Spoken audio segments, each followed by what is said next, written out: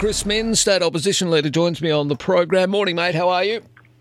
G'day, Marcus. How are you? Good, thank you. Nice to chat as always.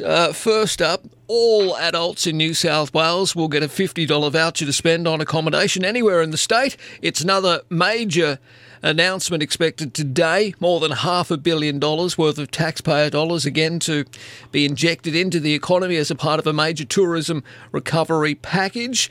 It's been rebranded Stay and Rediscover vouchers. Will work like the popular Dine and Discover scheme.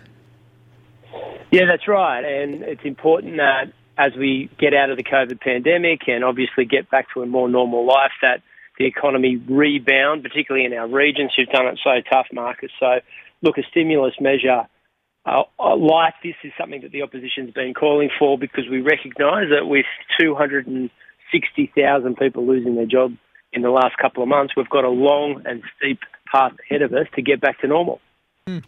Yep, all right. Well, look, I need to talk to you about this. The Premier, Dominic Perrottet, he was Treasurer at the time that apparently this $5.5 million gun club grant to Wagga Wagga was rubber stamped. New evidence has come to light. It was green stamped despite it being unusual, and the New South Wales Office of Sport not wanting any involvement in the project, according to internal government emails. The emails that I've been sent, which were released by the Commission Against Corruption yesterday, show that just weeks before the grant was awarded to the private Wagga Wagga Gun Club in August 2017, New South Wales government staff were concerned about the grants process, which needed to go to the Treasurer for approval.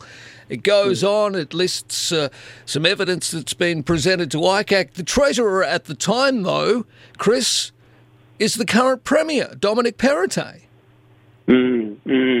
Yeah, look, obviously there's this corruption inquiry taking place in Sydney at the moment. It's generating a lot of interest and a lot of news, as it should. And this is why we have the independent corruption inquiry. I mean, look, you've talked about this quite a lot, Marcus, and it's something that the opposition's concerned about as well. Everybody in this state pays taxes, and the former Deputy Premier, John Barilaro, used to label himself John Pork Barilaro. It was a sort of in-joke. It was supposed to be really funny. Yep. But at the end of the day, if you're pork barrelling electorates, you're not spending taxpayer money based on need. Mm-hmm. And if we're all paying taxes, then surely infrastructure, spending, grants, taxpayer funds should go where it's most needed. And this is particularly acute in Western Sydney at the moment, where you're seeing every single local government area west of Parramatta having more than 200,000 population targets over the coming decade, but nowhere near enough infrastructure to keep pace with that population growth. So we've got to turn the funding of New South Wales on its head, because at the moment it just seems so politicised. All right, well, let's use an example of where money could be better spent rather than a bloody gun club in Wagga Wagga. Maybe out there at Marsden Park, where the government promised prior to the last election that they build a new school. Yeah, this one's unbelievable. So a lot of your listeners would know around Ilara and Marsden Park in the northwest in Western Sydney. I'll tell you this, Blacktown local government area has a population target of an extra 260,000 people over the coming decade and a bit. Now, they need public high schools, they need new public transport links, and they need health services.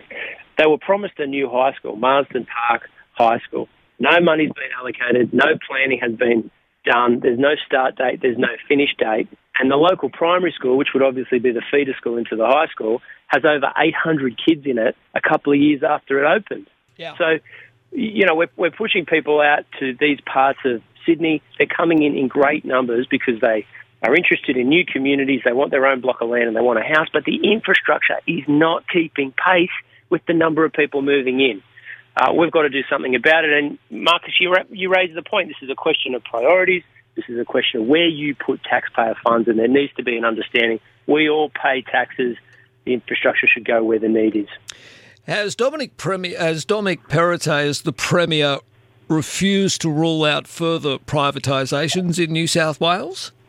Yeah, good question. This is vital. And you'll remember at the last election, his predecessor, Gladys Berejiklian, went to a debate and said, no more privatisations. If we were going to do that, we would tell you about it.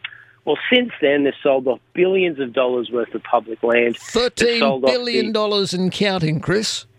That's exactly right. They've sold off the WestConnex toll road company, something they said they wouldn't do, remember, a promise of no more privatisation. And we discovered recently that they're looking at flogging off the tax revenue stream from lotteries in New South Wales. So, look, I mean, what value is one of these promises worth? And you'd have to ask yourself, with a year before the next election, the coalition is re-elected, what else could go?